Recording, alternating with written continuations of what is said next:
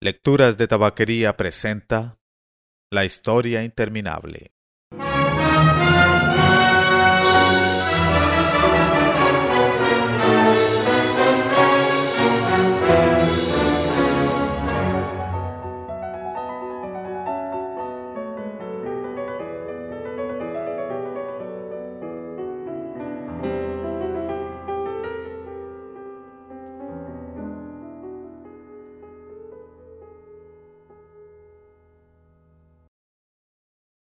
XXVI. Las aguas de la vida. Zumbándole los oídos, el muchacho, que no tenía ya nombre, se puso en pie y dio unos pasos en dirección a Atreyu. Luego se detuvo. Atreyu no hizo nada, solo lo miró atenta y serenamente. La herida de su pecho no sangraba ya.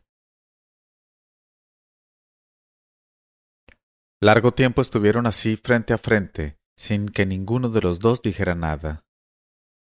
El silencio era tan grande que cada uno podía escuchar la respiración del otro. Lentamente el muchacho sin nombre cogió la cadena de oro que llevaba al cuello y se quitó Aurin. Se inclinó y puso la alhaja cuidadosamente en la nieve delante de Atreyu. Al hacerlo contempló otra vez las dos serpientes, clara y oscura, que se mordían mutuamente la cola formando un óvalo. Luego dejó la alhaja. En aquel mismo instante el resplandor dorado de Aurin se hizo tan desmesuradamente claro y radiante que, deslumbrado, Bastián tuvo que cerrar los ojos como si hubiera mirado al sol. Cuando los abrió otra vez vio que estaba en un salón con una cúpula tan grande como la bóveda del cielo. Los sillares de la construcción eran de luz dorada. En medio de aquella estancia inconmensurable yacían, gigantescas como las murallas de una ciudad, las dos serpientes. Atreyu, Fújur y el muchacho sin nombre estaban juntos en el lado de la cabeza de la serpiente negra, que tenía en sus fauces la cola de la serpiente blanca. El ojo inmóvil de la serpiente de pupila vertical estaba dirigido hacia los tres. En comparación con ella, hasta el dragón de la suerte parecía pequeño como una oruguita blanca. Los gigantescos cuerpos inmóviles de las serpientes relucían como si fueran de un metal desconocido, negro como la noche el uno, blanco como la plata el otro, y la catástrofe que podían provocar sólo se evitaba porque mutuamente se mantenían sujetas. Si una de las dos se soltase, el mundo se hundiría. Eso era indudable. Sin embargo, al sujetarse mutuamente protegían también el agua de la vida, porque en el centro de donde estaban murmuraba una enorme fuente, cuyo chorro bailaba subiendo y bajando, y al caer, hacía y deshacía miles de figuras, mucho más aprisa de lo que podían seguirlas los ojos.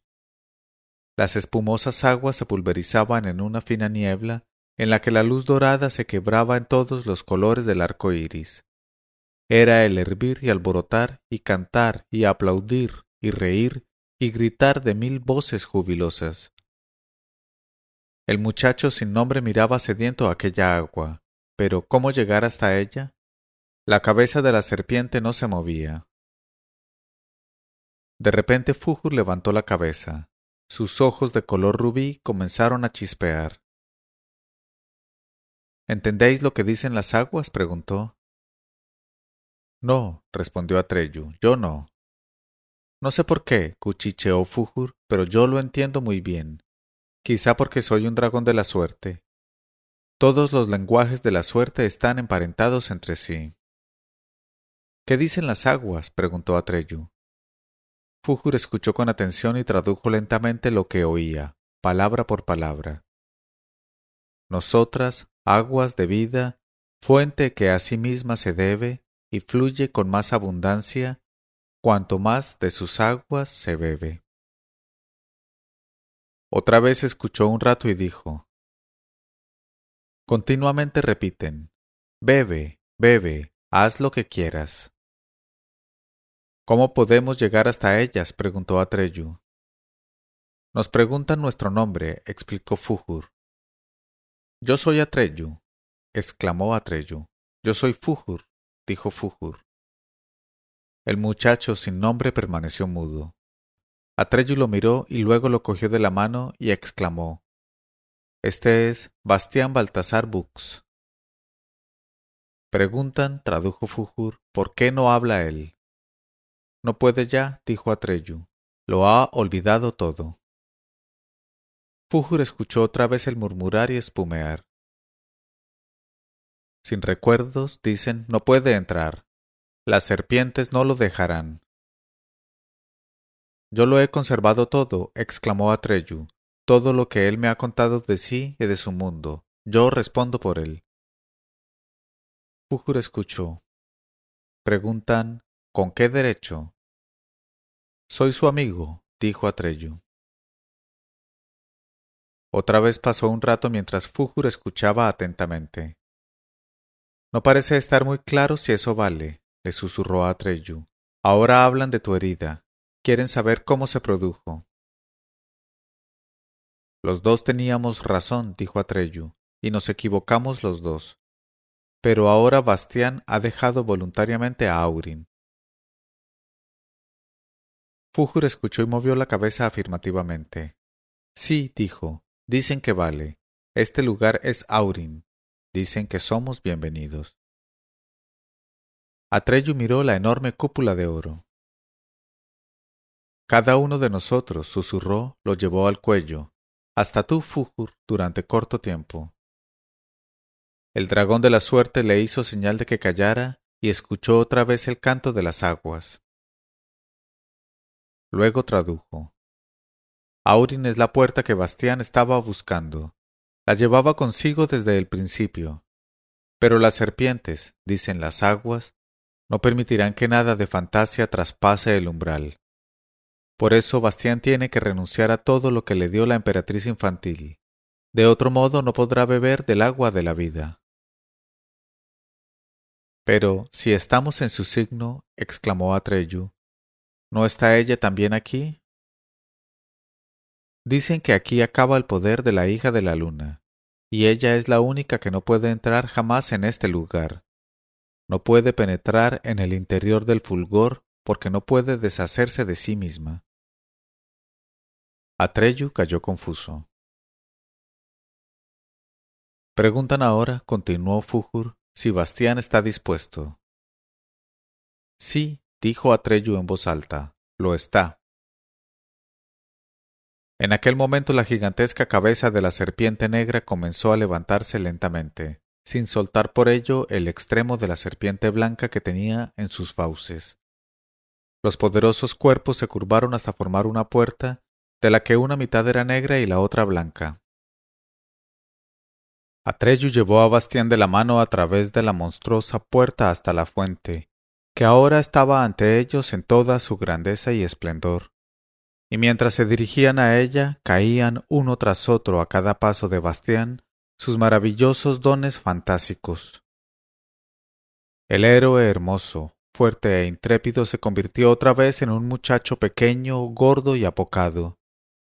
Hasta su traje, que en el Minrod de Yor había quedado hecho harapos, desapareció y se deshizo por completo, de forma que Bastián quedó allí, por fin, desnudo, y solo ante el gran círculo dorado, de cuyo centro brotaban las aguas de la vida, altas como un árbol de cristal. En aquel último segundo en que ya no tenía ninguno de los dones fantásticos, pero no había recuperado aún el recuerdo de su mundo y de sí mismo, Bastián pasó por una situación de inseguridad total, en la que no sabía ya a qué mundo pertenecía, ni si él mismo existía de verdad. Pero luego saltó sencillamente al agua cristalina, se sumergió en ella, resopló, salpicó y dejó que una lluvia de gotas centelleantes le corriera por la boca. Bebió y bebió hasta calmar su sed, y la alegría lo llenó de la cabeza a los pies, alegría de vivir y alegría de ser él mismo, porque ahora sabía otra vez quién era y de dónde era. Había nacido de nuevo, y lo mejor era que quería ser precisamente quien era. Si hubiera tenido que elegir una posibilidad entre todas, no hubiera elegido ninguna otra, porque ahora sabía. En el mundo hay miles y miles de formas de alegría, pero en el fondo todas son una sola, la alegría de poder amar. Eran aspectos de una misma cosa. Tampoco más tarde, cuando hacía ya mucho tiempo que Bastián había vuelto a su mundo, cuando se hizo adulto y finalmente viejo, lo abandonó nunca del todo esa alegría. Hasta en los tiempos más difíciles de su vida le quedó una alegría que lo hacía sonreír y que consolaba a otros seres humanos. Atreyu, le gritó a su amigo, que estaba con Fújuro al borde del gran redondel dorado. Ven, ven, bebe, es estupendo. Atreyu movió la cabeza riendo. No, contestó. Esta vez solo hemos venido a acompañarte. ¿Esta vez? Preguntó Bastián.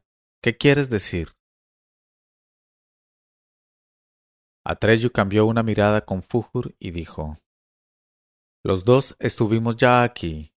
No reconocimos el sitio enseguida porque entonces nos trajeron dormidos y nos llevaron dormidos otra vez. Pero ahora lo hemos recordado. Bastián salió del agua. Otra vez sé quién soy, dijo radiante. Sí, dijo Atreyu asintiendo. Ahora te reconozco de nuevo. Tienes el mismo aspecto que entonces cuando te vi en la puerta del espejo mágico. Bastián miró las aguas espumosas y centelleantes. Quisiera llevar agua a mi padre, exclamó en medio del rugido. ¿Pero cómo? No creo que sea posible, respondió Atreyu. No se puede llevar nada a través del umbral de Fantasia. Bastián sí, se hizo oír Fújur, cuya voz tenía otra vez todo su sonido de bronce. Él puede hacerlo. Eres un verdadero dragón de la suerte, dijo Bastián. Fújur le hizo señal de que callase y escuchó el murmullo de las 1000 voces. Luego explicó. Las aguas dicen que ahora tienes que ponerte en camino, y nosotros también. ¿Cuál es mi camino? Preguntó Bastián. Por la otra puerta, tradujo Fújur, donde está la cabeza de la serpiente blanca. Está bien, dijo Bastián, pero ¿cómo podré salir? La cabeza blanca no se mueve. Efectivamente, la cabeza de la serpiente blanca permanecía inmóvil. Tenía la cola de la serpiente negra en la boca y sus enormes ojos miraban fijamente a Bastián. Las aguas te preguntan, anunció Fújur, si has concluido todas las historias que comenzaste en Fantasia. No, dijo Bastián, en realidad ninguna. Fújur escuchó un rato. Su rostro adoptó una expresión consternada. Dicen que, entonces, la serpiente blanca no te dejará pasar. Tendrás que volver a Fantasia y terminarlo todo. ¿Todas las historias? Balbuceó Bastián. Entonces no podré regresar nunca. Todo ha sido inútil. Fújur escuchaba excitado. ¿Qué dicen? Quiso saber Bastián. Silencio, dijo Fújur. Al cabo de un rato suspiró y explicó. Dicen que no hay nada que hacer, a no ser que haya alguien que haga por ti ese trabajo. Pero si las historias son innumerables, exclamó Bastián, y en cada una aparece siempre otra, una tarea así no puede acometerla nadie. Sí, dijo Atreyu, yo puedo. Bastián lo miró sin habla. Luego se colgó de su cuello y balbuceó. Atreyu, Atreyu, eso no lo olvidaré. Atreyu sonrió. Está bien, Bastián, y no te olvides tampoco de Fantasia. Le dio una palmada fraternal en la espalda y luego se volvió rápidamente y atravesó la puerta de la cabeza de la serpiente negra, que seguía curvada en alto como cuando entraron en el lugar. Fújur, dijo Bastián, ¿cómo podréis terminar nunca lo que os dejo? El dragón blanco guiñó uno de sus ojos de color rubí y respondió. Con suerte, muchacho, con suerte. Luego siguió a su señor y amigo. Bastián los miró marcharse cuando cruzaron la puerta de regreso a Fantasia. Los dos se volvieron una vez más y los saludaron. Luego la cabeza de la serpiente negra bajó hasta reposar de nuevo en el suelo. Bastián no pudo ver ya a Trello y a Fújur. Ahora estaba solo. Se volvió hacia la otra cabeza, la de la serpiente blanca, y vio que al mismo tiempo se había levantado y que los cuerpos de la serpiente se habían curvado formando una puerta de la misma manera que habían hecho antes al otro lado. Rápidamente cogió con las dos manos agua de las aguas de la vida y corrió hacia la puerta. Detrás estaba la oscuridad. Bastián se precipitó en ella y cayó en el vacío. «¡Papá!», gritó. «¡Papá! Soy Bastián Baltasar Bux». ¡Papá! ¡Papá! Soy Bastián Baltasar Bux. Todavía gritando, se encontró sin transición en el desván del colegio desde el que una vez, hacía mucho tiempo, había ido a Fantasia. No reconoció el lugar enseguida, y por las extrañas cosas que vio a su alrededor, los animales disecados, el esqueleto y los cuadros, hasta estuvo un segundo inseguro de si seguía estando en Fantasia. Sin embargo, luego vio un mapa del colegio y un candelabro oxidado de 7 brazos con las velas apagadas y supo dónde estaba. ¿Cuánto tiempo podía haber pasado desde que comenzó su gran viaje por la historia interminable? ¿Semanas? ¿Meses? ¿Años quizá? Una vez había leído la historia de un hombre que había estado solo en una gruta encantada y, cuando volvió, habían pasado 100 años y de todos los hombres que había conocido, solo vivía uno, que entonces había sido un niño pequeño y ahora era viejísimo. A través de la claraboya del techo entraba la luz pálida del día, pero no se podía saber si era por la mañana o por la tarde. En el desván hacía un frío penetrante, lo mismo que la noche en que Bastián se marchó de él. Se deshizo del montón de polvorientas mantas militares bajo las que estaba echado. Cogió sus zapatos y el abrigo y comprobó que estaban húmedos, como en aquel día en que llovió tanto. Se puso las correas de la cartera por los hombros y buscó el libro que robó y con el que empezó todo. Estaba totalmente decidido a devolvérselo al antipático señor Coreander. Que lo castigara por su robo, que lo denunciara o que hiciera algo peor. Para alguien que había corrido unas aventuras como las de Bastián, no era fácil encontrar nada que le causara miedo. Pero el libro no estaba allí. Bastián buscó y rebuscó, revolvió las mantas y miró por todos los rincones. No sirvió de nada. La historia interminable había desaparecido. «Está bien», se dijo Bastián finalmente. «Entonces tendré que decirle que ha desaparecido. Desde luego no me va a creer. Pero no puedo hacer nada. Que pase lo que pase. Pero, ¿quién sabe si se acordará aún después de tanto tiempo? A lo mejor ni siquiera existe la tienda».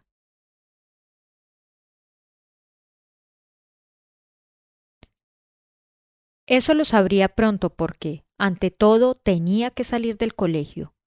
Si no conocía ya a los profesores y alumnos que se encontrase, sabría lo que le esperaba.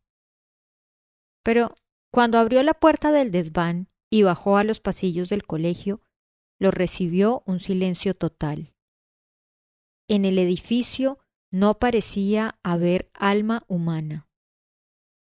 Y sin embargo, el reloj de la torre del colegio estaba dando precisamente las 9. Por lo tanto, era por la mañana y hacía tiempo que debían haber comenzado las clases. Bastián miró en algunas aulas, pero en todas partes reinaba el mismo vacío. Cuando se acercó a una ventana y miró abajo a la calle, vio andar a unas cuantas personas y circular automóviles. Por lo tanto, el mundo al menos no había muerto. Bajó la escalera hasta la gran puerta de entrada e intentó abrirla, pero estaba cerrada. Se dirigió a la puerta tras la cual estaba la vivienda del portero. Llamó al timbre y golpeó, pero no se movió nada. Bastián reflexionó. No podía esperar a que, alguna vez, pudiera venir alguien. Quería ir a casa de su padre, aunque el agua de la vida se le hubiera derramado. Debía abrir una ventana y gritar hasta que alguien lo oyera y se ocupara de abrir la puerta. No, eso le parecía un tanto vergonzoso. Se le ocurrió que podía trepar por una ventana. Las ventanas se abrían desde dentro. Pero las de la planta baja tenían todas rejas. Entonces pensó que, al mirar desde el primer piso a la calle, había visto un andamio. Evidentemente, estaban renovando el enlucido de una de las paredes exteriores del colegio. Bastián subió otra vez al primer piso y se dirigió a la ventana. La abrió y salió afuera. El andamio se componía solo de vigas verticales, entre las cuales, a intervalos fijos, había tablas horizontales. Las tablas se balancearon con el peso de Bastián. Por un segundo sintió vértigo y tuvo miedo, pero los dominó. Para quien había sido rey de Perelín, no había problemas. Aunque no contara ya con aquellas fabulosas fuerzas físicas y el peso de su cuerpo gordo le causara alguna dificultad. Con prudencia y calma, buscó asidero y apoyo para sus manos y pies y descendió por las vigas verticales. Una vez se clavó una astilla, pero aquellas menudencias no lo afectaban ya. Un tanto acalorado y jadeante, pero sano y salvo llegó a la calle. Nadie lo había visto. Bastián corrió hacia su casa. El estuche de lápices y los libros golpeaban al ritmo de sus pasos contra su cartera y le dio una punzada en el costado, pero siguió corriendo. Quería ver a su padre. Cuando por fin llegó a la casa en que vivía, se quedó inmóvil un momento, mirando la ventana del laboratorio de su padre. Y entonces, de pronto, la angustia le oprimió el corazón, porque, por primera vez, se le ocurrió la idea de que su padre podía no estar ya allí. Sin embargo, su padre estaba allí, y sin duda debía de haberlo visto, porque cuando Bastián atravesó la puerta como un vendaval, vino corriendo a su encuentro. Abrió los brazos y Bastián se precipitó en ellos. Su padre lo levantó en alto y lo entró en la casa. Bastián, hijo, decía una y otra vez, muchacho, chaval, ¿dónde has estado? ¿Qué te ha ocurrido? Solo cuando estuvieron sentados a la mesa de la cocina y el chico bebía leche caliente y comía panecillos que su padre le untaba cuidadosamente con abundante mantequilla y miel, se dio cuenta Bastián de lo pálido y delgado que era el rostro de su padre. Tenía los ojos enrojecidos y la barbilla sin afeitar. Sin embargo, por lo demás, su aspecto era el mismo que entonces, cuando Bastián se marchó. Bastián se lo dijo. Entonces, preguntó su padre extrañado, ¿qué quieres decir? ¿Cuánto tiempo he estado fuera? Desde ayer, Bastián, desde que te fuiste al colegio. Cuando no volviste, llamé al profesor y supe que no habías estado allí. Te he buscado todo el día y toda la noche, hijo.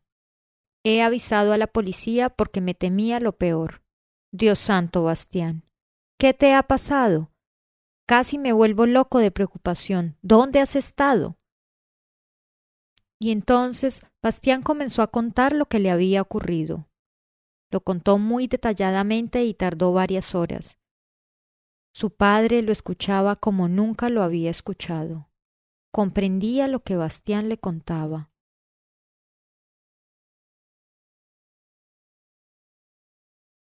Hacia el mediodía lo interrumpió una vez, pero solo para llamar a la policía y comunicarle que su hijo había vuelto y que todo estaba arreglado. Luego preparó la comida para los dos y Bastián siguió contando. Era ya de noche cuando Bastián llegó en su relato hasta las aguas de la vida y contó cómo había querido traer agua a su padre y luego se le había derramado. En la cocina era ya casi oscuro. El padre se sentaba inmóvil. Bastián se puso en pie y encendió la luz.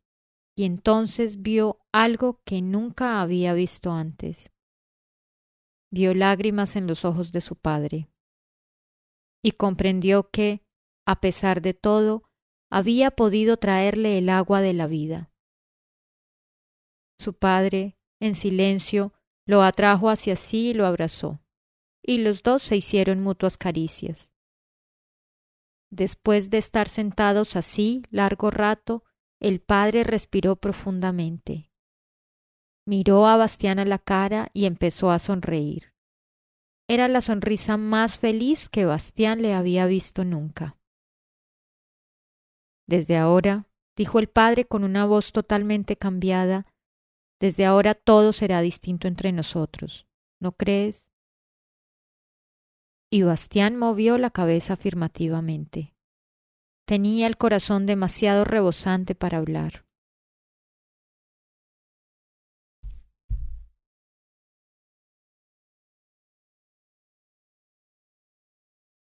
A la mañana siguiente había caído la primera nevada.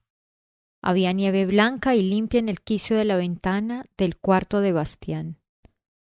Todos los ruidos de la calle llegaban amortiguados. ¿Sabes una cosa, Bastián?, dijo su padre de buen humor durante el desayuno. Creo que los dos tenemos realmente todos los motivos del mundo para celebrarlo. Un día como hoy solo se vive una vez en la vida, y muchos no lo viven jamás. Por eso te propongo que hagamos algo realmente estupendo. Yo no trabajo y tú no vas al colegio. Te escribiré una disculpa. ¿Qué te parece? ¿Al colegio?, preguntó Bastián. ¿Hay colegio aún? Ayer cuando pasé por las aulas no había alma humana, ni el portero. ¿Ayer?, respondió el padre. Ayer era el primer domingo de Adviento, Bastián. El muchacho revolvió pensativamente su cacao del desayuno. Luego dijo en voz baja: Creo que tardaré un poco en acostumbrarme otra vez del todo. Claro, dijo su padre asintiendo, y por eso vamos a hacer fiesta para los dos. ¿Qué es lo que más te gustaría? Podríamos hacer una excursión o ir al zoológico. Al mediodía nos vamos a comer la mejor comida que se haya visto nunca. Por la tarde podemos ir de compras, lo que quieras, y por la noche, ¿vamos al teatro?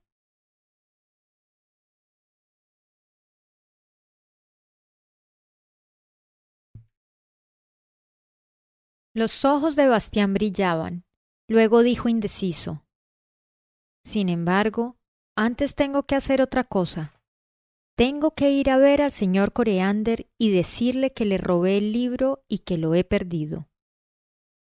El padre le cogió de la mano. Oye, Bastián, si quieres, puedo hacerlo por ti. Bastián movió la cabeza. No, decidió. Es asunto mío. Quiero hacerlo yo mismo, y lo mejor será que lo haga enseguida. Se levantó y se puso el abrigo. El padre no dijo nada, pero en la mirada que lanzó a su hijo había sorpresa y respeto. El chico nunca se había portado antes así. Creo, dijo finalmente el padre, que yo también necesitaré algún tiempo para acostumbrarme a los cambios. Enseguida vuelvo, dijo Bastián ya en el vestíbulo. No tardaré mucho. Esta vez no.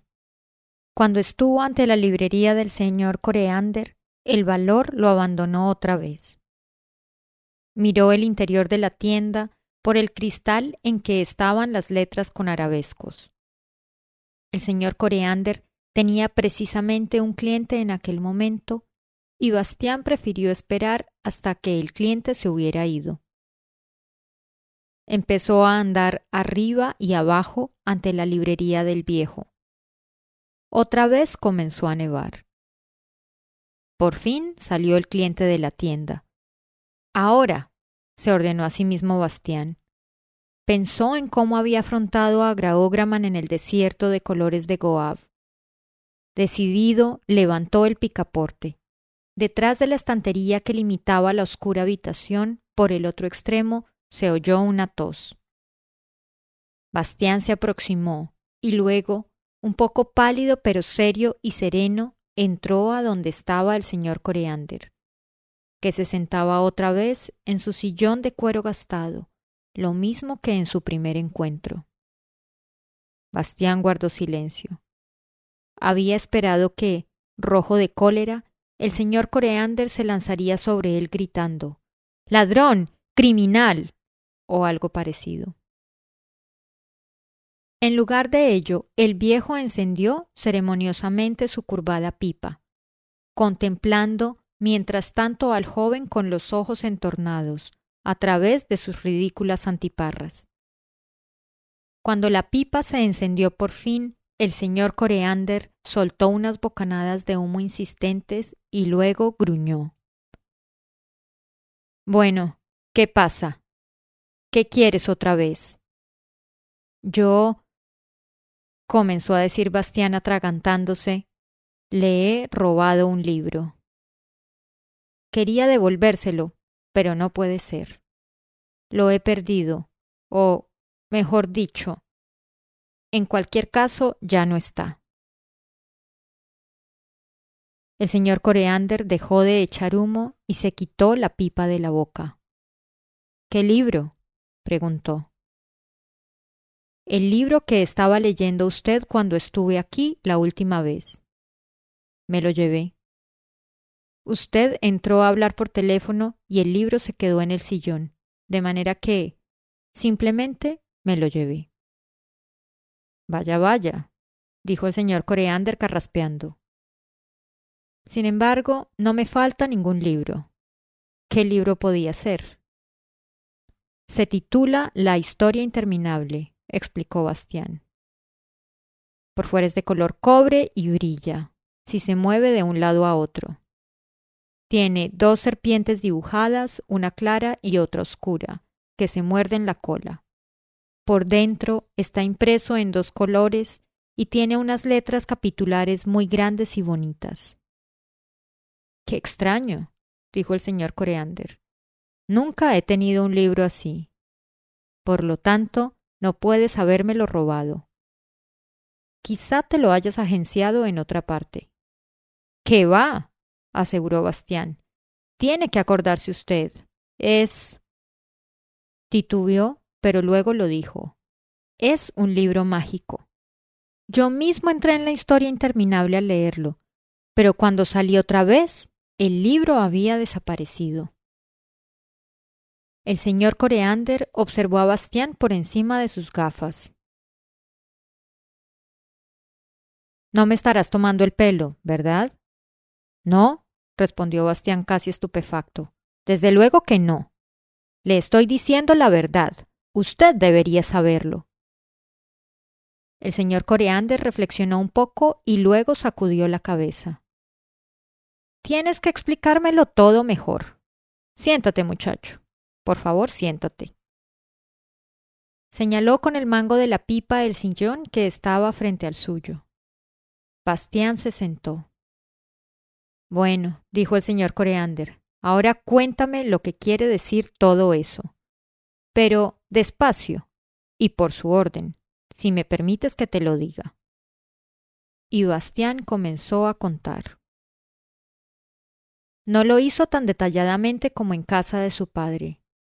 Pero como el señor Coreander mostraba cada vez más interés y quería saber más detalles, pasaron más de 2 horas antes de que terminara. Quién sabe por qué, pero, de forma curiosa, no fueron molestados por ningún cliente durante todo aquel tiempo. Cuando Bastián terminó su relato, el señor Coreander chupó largo tiempo su pipa ensimismado. Parecía sumido en profundos pensamientos. Finalmente, carraspeó otra vez, se puso derechas las antiparras, miró a Bastián un rato inquisitivamente y luego dijo: Una cosa es segura, tú no me has robado ese libro porque no me pertenece a mí, ni te pertenece a ti, sino a algún otro. Si no me equivoco, procede de Fantasia misma. ¿Quién sabe?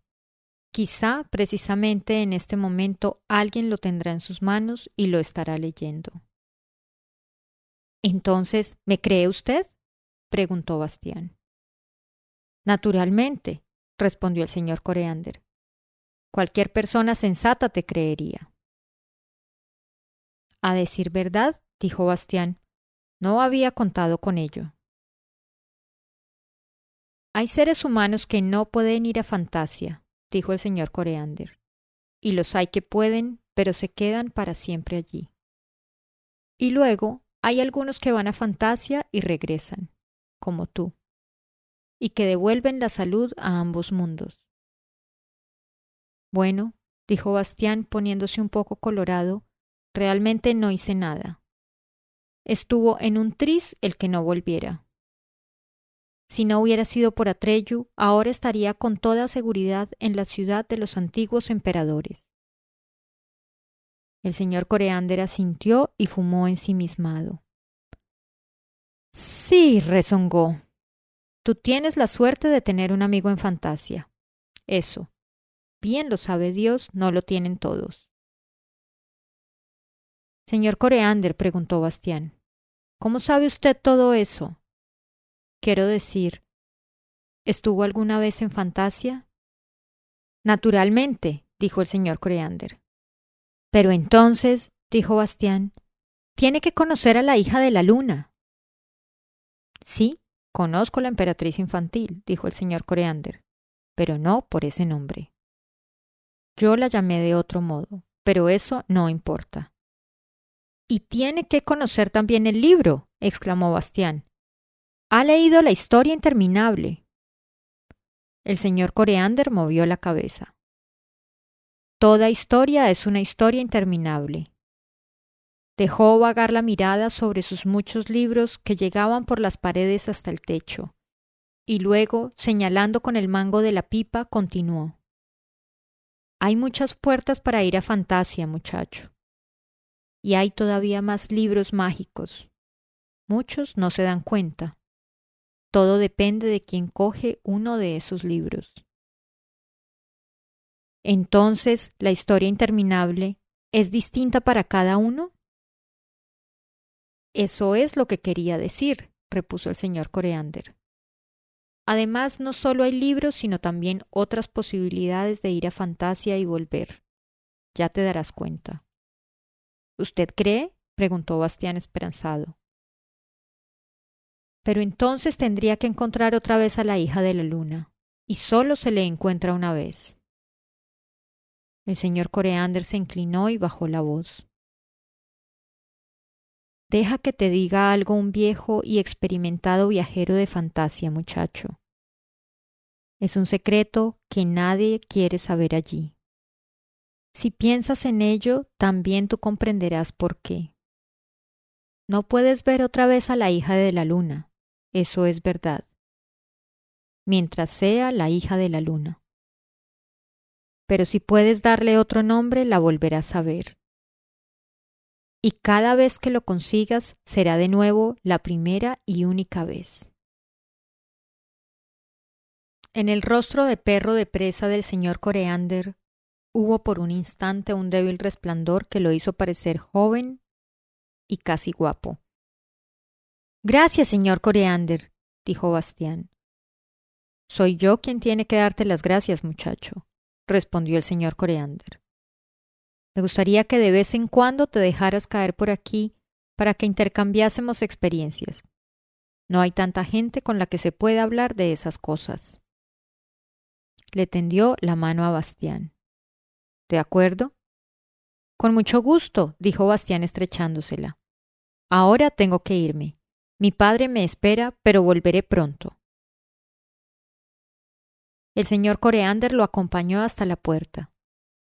Cuando salió, Bastián vio, a través del letrero invertido del cristal, que su padre lo esperaba al otro lado de la calle.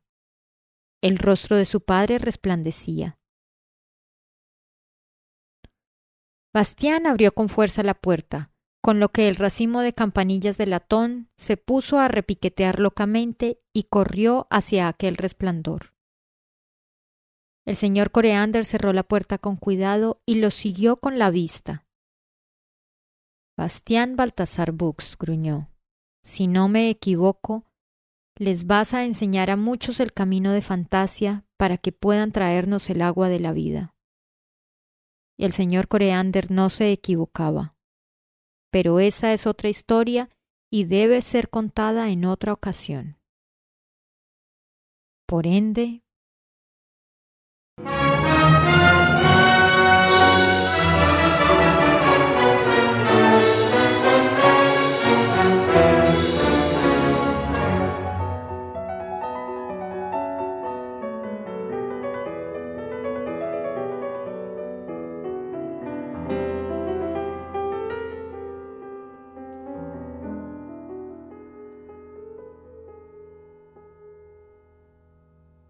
Leyeron este capítulo Mauricio Duque Arrubla y Claudia Lozano.